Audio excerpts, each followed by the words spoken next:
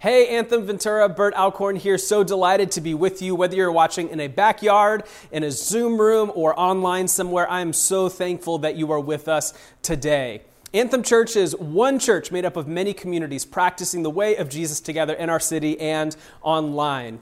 We're many communities because we believe the best kind of gospel growth and transformation happens best in smaller contexts where you can actually be known and loved and cared for. But we are one church because we believe that which God has asked us to do, it's going to take all of us, and we really do believe we are better together. If you are kind of new or new-ish, we are growing as a church to become resilient disciples who are a faithful family in the face of cultural coercion, live a vibrant life in the Spirit, and are empowered as a courageous missional presence in our world. We live this out by organizing everything we do to be with Jesus, become like Jesus, and do what he would do if he were us. Some of our church rhythms here, actually our primary church rhythm, is right now, where especially if you are in a Zoom room or a backyard, well done for walking out this rhythm with us. This is the primary way we gather as a church, is in Anthem communities, these groups of 10 or 20 or 30 meeting together for teaching, for worship, for discipleship,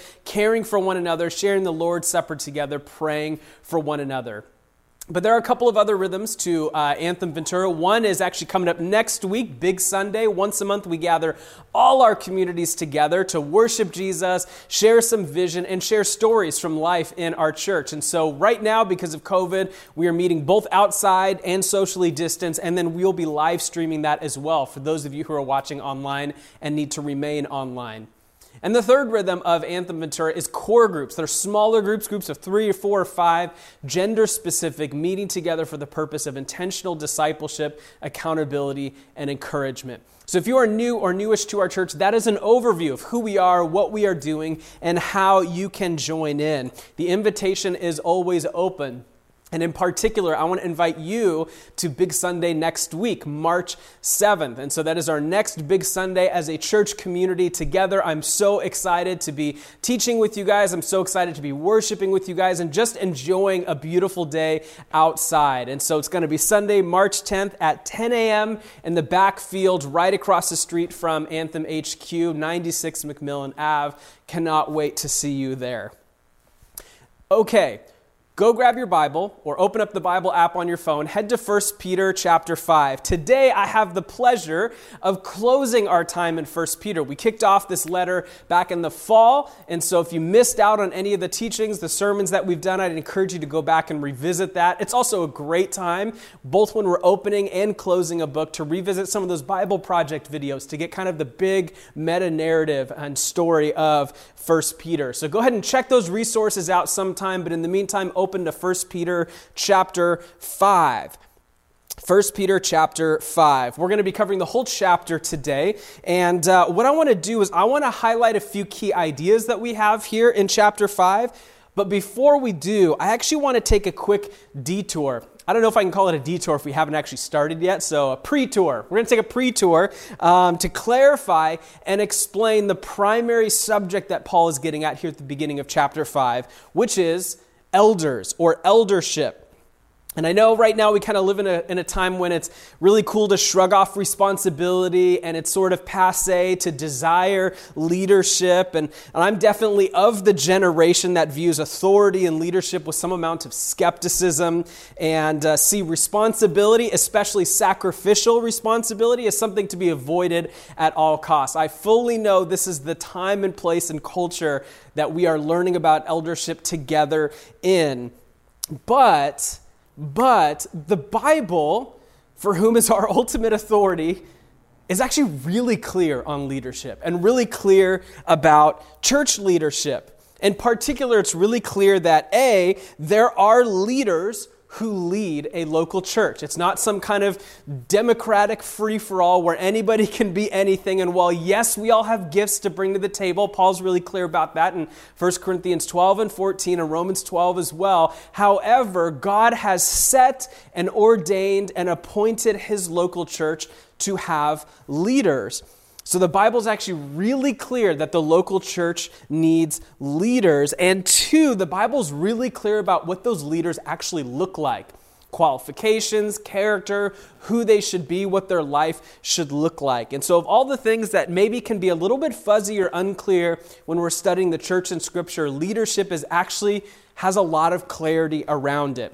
And so what I want to do before we dive into the text itself is I want to provide just a brief theology of eldership, especially if this is new or newish, or if you come from a different church background or heritage that maybe doesn't really have a firm grasp on local biblical leadership as it's defined here in the Bible. So first thing, right off the bat, the Bible clearly teaches that Jesus is the head of the church. Not the senior pastor, right? Not even the elder team, not the pope, not the bishop, not whatever. Jesus is the head of the church. And Paul highlights this particularly in Ephesians 1, 4, and 5. He is the one that we seek and we follow as he continues the movement that he started 2,000 years ago through his perfect life, substitutionary death, and victorious resurrection. After he ascended to heaven, he gave us his Spirit and established his church to be led by elders that he sets aside.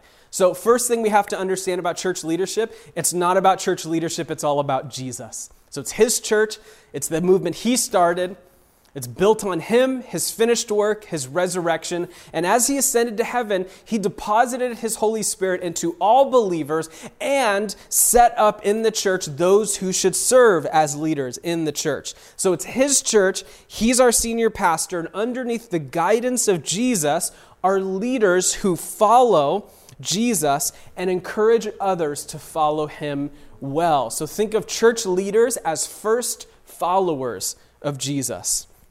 We believe the Scripture teaches that God gives elders to lead his church, to shepherd, to guard doctrine, and to help equip the saints. And so Anthem Church is an elder-led church that submits to the authority of the Bible. Scripture uses three words, which seem like interchangeably here to refer to the function of one and the same person. And these three words are presbyteros, episkopos, and poimen. So presbyteros is where we get the English word elder, right? And you can find it in Acts, Titus, and 1 Peter, right? And this is kind of describing the role of those who would execute God's justice and government and administrate the affairs of the church. Second word we see in the New Testament is episkopos, and it's where we get the word overseer or even bishop. And we find that in Acts, 1 Timothy, Titus, and 1 Peter as well. And this particular word, episkopos or overseer, is like kind of more leadership. It's a guardian, a gatekeeper, or a watchman. And so one of the ways that we've understood some of these words to mean is eldering maybe has to do with theology, leadership, guarding doctrine. Episkopos, which is more leadership, strategy, overseeing, that sort of thing. And finally, the word we're probably most familiar with is poimen, which is in the English where we get shepherd or pastor.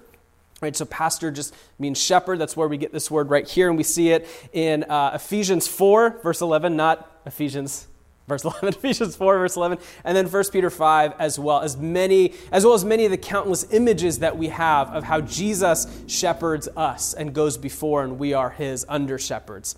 So three words, what seem to be used interchangeably for the same person or the same office. Presbyteros, meaning elder, episkopos, meaning overseer or bishop, and poimen, meaning shepherd or pastor. This is how the Bible would define church leaders. There are other church leaders. We're not going to get into deacons. We're not going to get into the role members play, anything like that. But it's just a brief theology of eldership to help us understand what we're about to get into. Because you notice in each one of these, we see Peter talks a bit about eldership here. And he starts that in chapter 5, verse 1. So Peter, adding to what we have from Paul, particularly in 1 Timothy and Titus and some other places, adds to what Paul says about the characteristics and qualities and the role of elders. And he says this, exhort the elders among you. I exhort the elders among you as a fellow elder and a witness of the sufferings of Christ, as well as a partaker in the glory that is going to be revealed. Shepherd the flock among you. Okay, this is Peter talking to the elders. Shepherd the flock of God that is among you, exercising oversight, not under compulsion, but willingly, as God would have you, not for shameful gain, but eagerly, not domineering over those in your charge, but being examples to the flock. And when the chief shepherd appears, meaning Jesus, you will receive the unfading crown of glory. Now it's worth pausing here just momentarily and asking, why does Peter even talk about eldership in the first place? You guys, especially if you've been tracking with us through the book of 1 Peter, you know Peter's not really getting into church governance, structure, ecclesiology. He's not really talking about things like communion. He's not really talking about worship or in the context of a local church. In the same way Paul would write letters to the church in Ephesus, the church in Colossae, the church in Philippi, the church in Rome, right? Those were all to a specific church. And yes, we benefit from them and other believers have as well, but those were to a certain local church or kind of regional church context. Whereas Peter just kind of writes to who?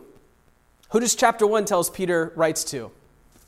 Elect exiles of the diaspora, right? Meaning Christians who are scattered, right? All over, particularly Asia Minor, which is modern day Turkey. This is who he's writing to. So why does Paul talk about church leadership? This feels like a hard left turn if we've been paying attention to the book so far. And there's actually a little bit of debate around this. Some just think it's just Peter trying to equip the church, much like Paul might have been doing.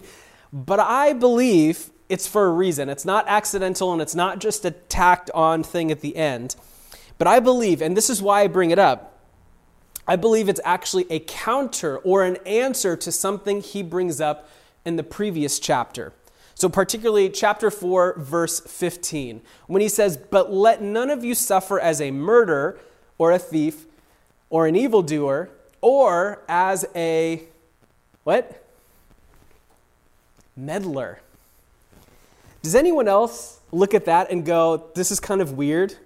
Like, I can be on board with murder, thief, or an evildoer. Like, those are bad things. This is kind of a one of these things does not belong situation. Meddler. Why does he tack on meddler there? What even does that mean? We didn't get into this too much last week, but it's worth getting into right now. And this word meddler, it's the only time it's used in the New Testament.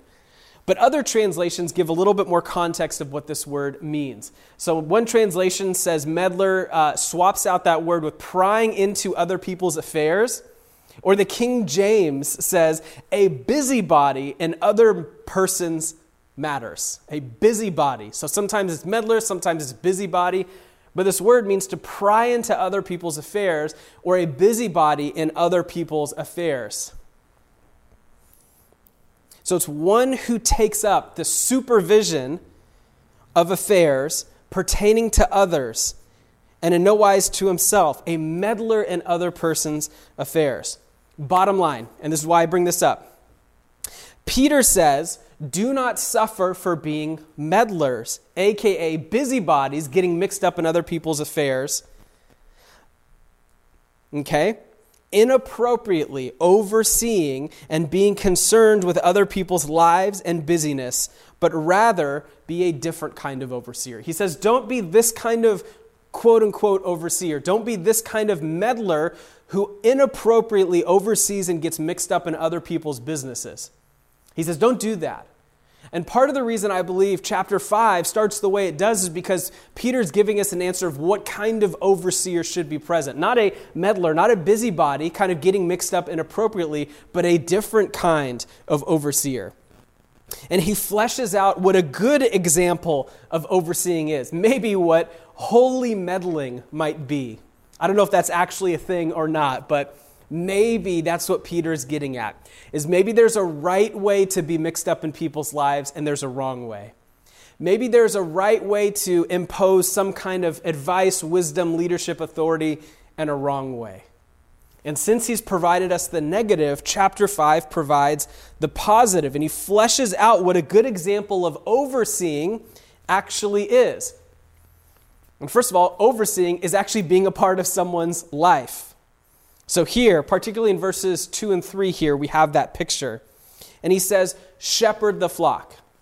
This is his first command to those who would oversee, to those who would be called elders. Shepherd the flock, which brings to mind an actual shepherd, which brings to mind all the parables and stories of Jesus describing himself as the good shepherd. And then we think of stories like the lost sheep and kind of the shepherd who leaves the 99 and goes after the one.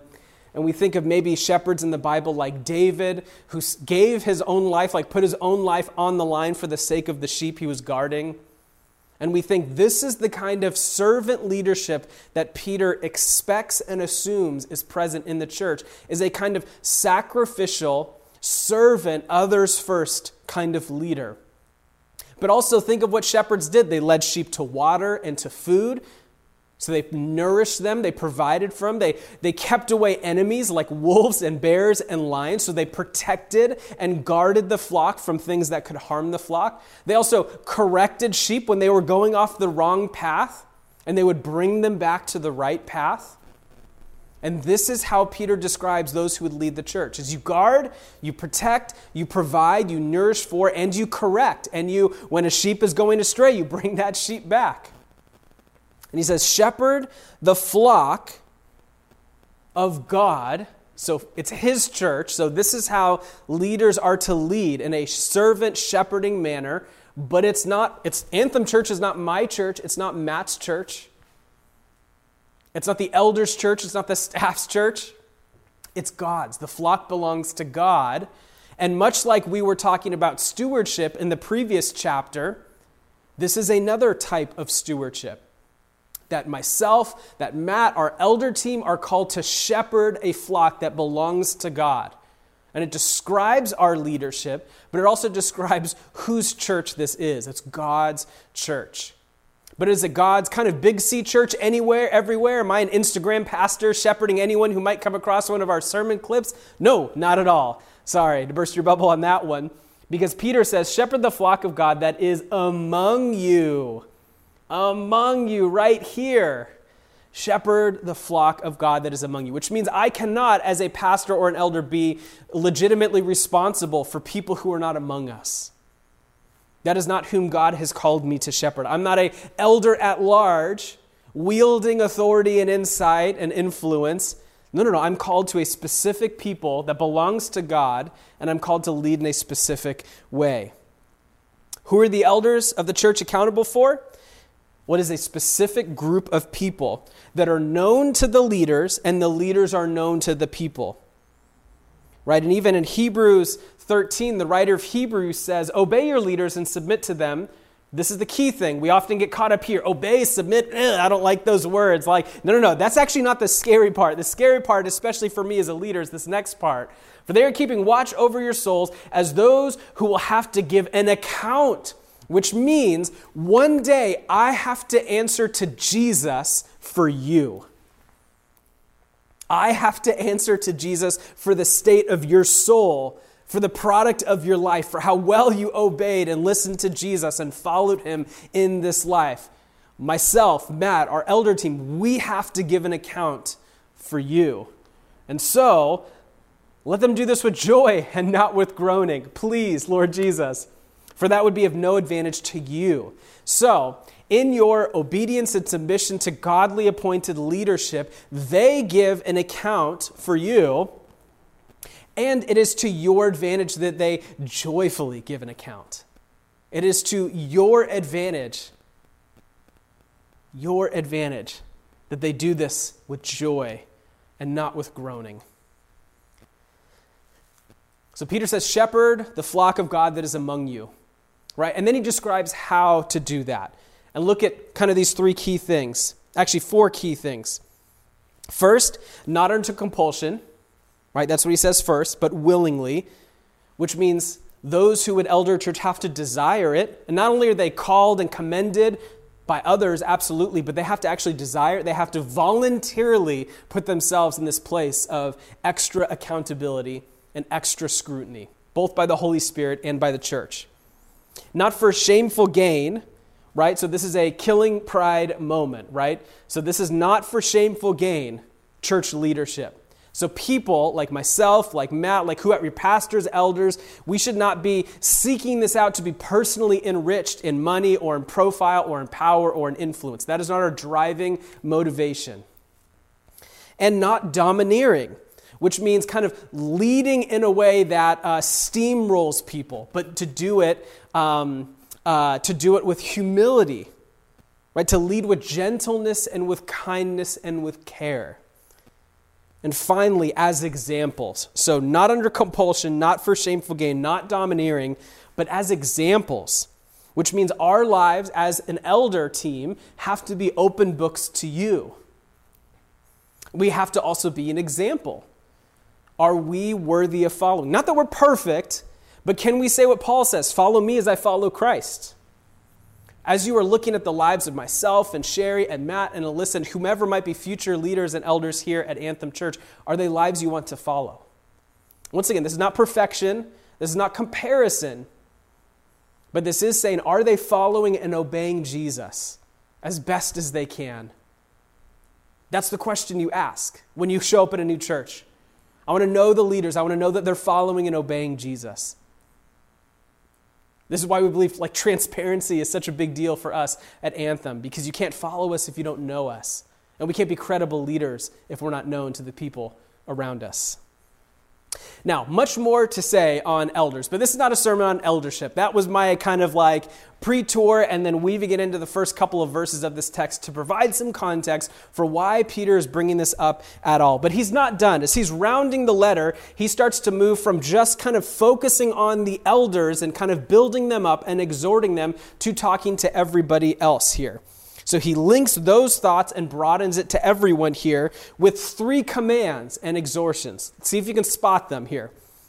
First, in verses 5, 6, and 7, likewise, you who are younger, which means in the same way that we've been talking about elders, you who are younger be subject to the elders. Clothe yourselves, all of you, with humility towards one another. For God opposes the proud, but gives grace to the humble. Humble yourselves, therefore, under the mighty hand of God, so that at the proper time he may exalt you, casting all your anxieties on him because he cares for you. Okay, what is the first command here? Can you guess? First command, be humble. Be humble. That's the first thing Peter is getting at here. We can be humble. We don't have to be defensive or anxious. And I love that he gives that justification in verse 7, because he cares for us. We can cast our anxieties on him because he cares for us. So we can be humble, not having to defend ourselves or justify ourselves or worry about our self-image or our pride, because he cares for us and will look after us.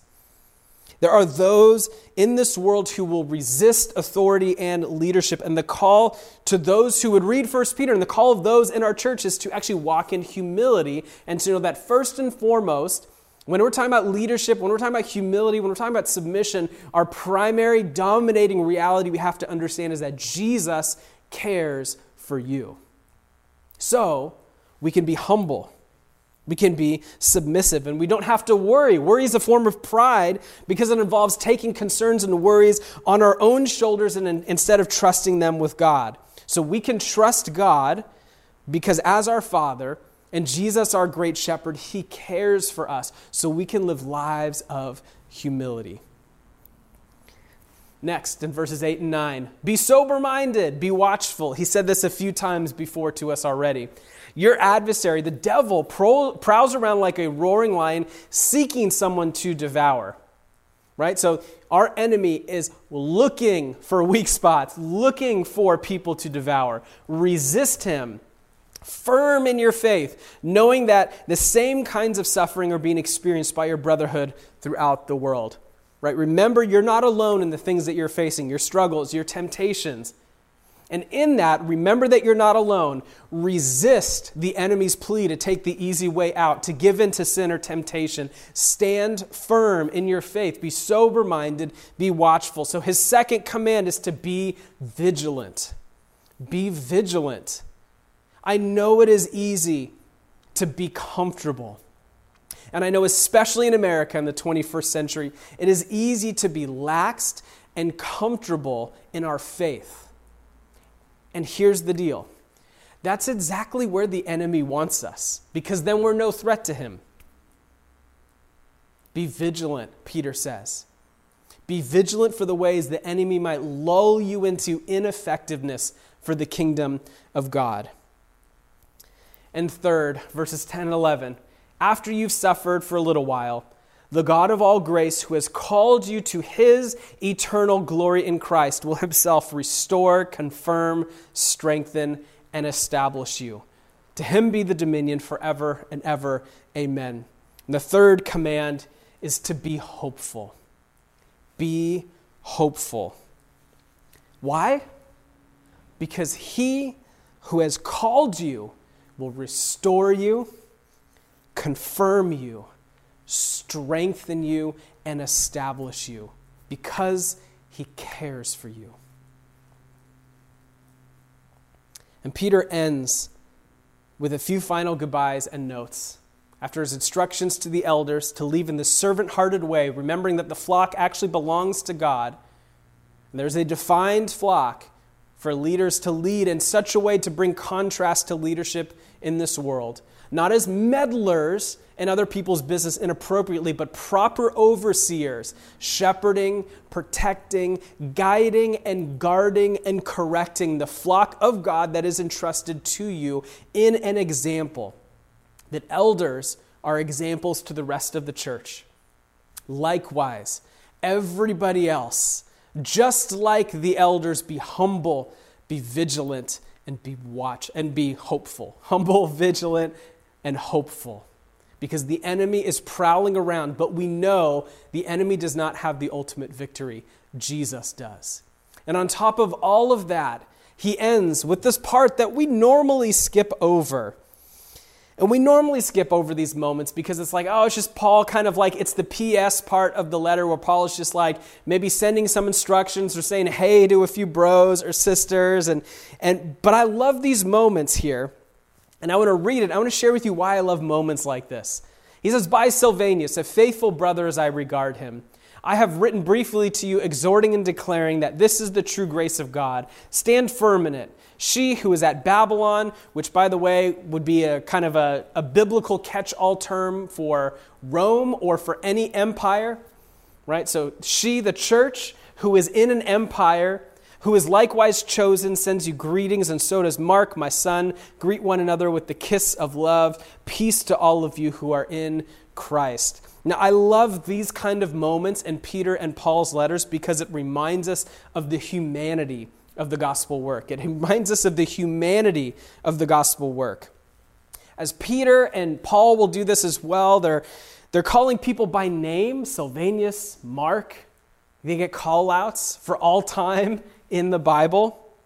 He's making arrangements. He's saying, hey, I've already written you about this. Hey, I'm going to be coming here soon. Hey, would you send some money to these people?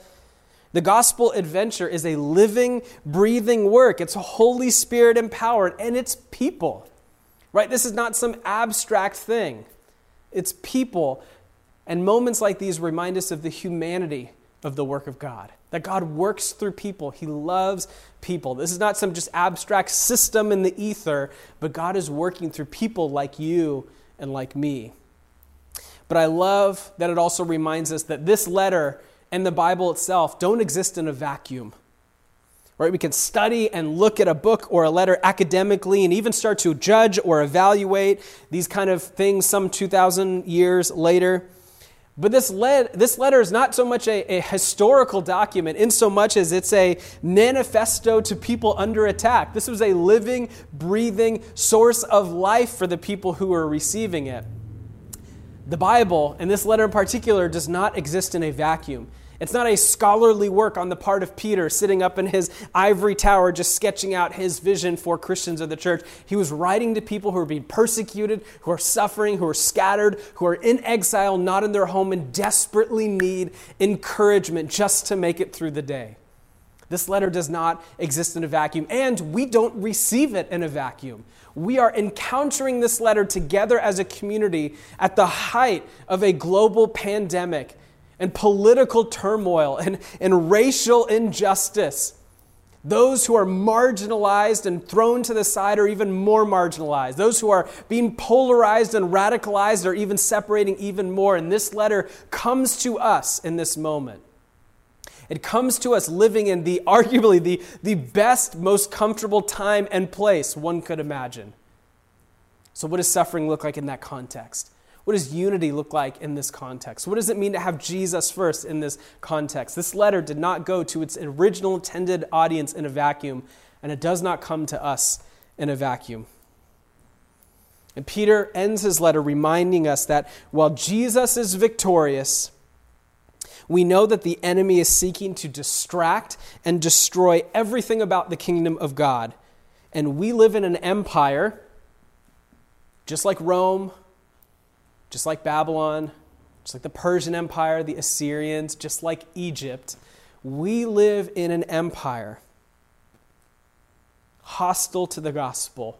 And there is a certain way that we as Christians can live as resilient disciples, well, wisely, and holy in our exile.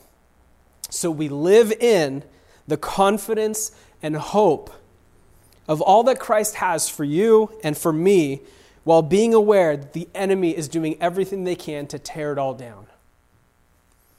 And in the midst of that battle, Peter says, "Peace to all of you who are in Christ." In the midst of the raging spiritual battle, in the midst of the polarization, in the midst of the pandemic, in the midst of politics, in the midst of race, in the midst of all of that, peace to all of you who are in Christ. That's how Peter ends his letter. I think it's a good place for us to end our study in Peter. Peace to you who are in Christ. Jesus, I pray that we would receive all that this letter has to offer us. That as we close the book on 1 Peter, it doesn't stay closed. It's not a check off a list. It's not just another book we can check off as having read through or taught through or processed through. Jesus, would you help us sit with the truths and the hope and the confidence that is here in the letter of 1 Peter? Would this be a book that we revisit often as we are living in our exile? And Jesus, I pray through the power of your Holy Spirit, an otherworldly and supernatural peace to be with the people of Anthem Ventura. Peace to all of those who are in Christ. In the name of Jesus, amen. Amen. Anthem, I love working through books of the Bible with you. I'm so excited for what is next. Thank you so much for joining us. And if you're watching in a backyard or a Zoom room, enjoy the worshipful response you're about to have. And if you're watching us online, if you've been joining us maybe on Facebook or YouTube or something like that, here's my invitation to jump into a local community, whether that's us or one near you. Don't do this life alone. Peace be with you.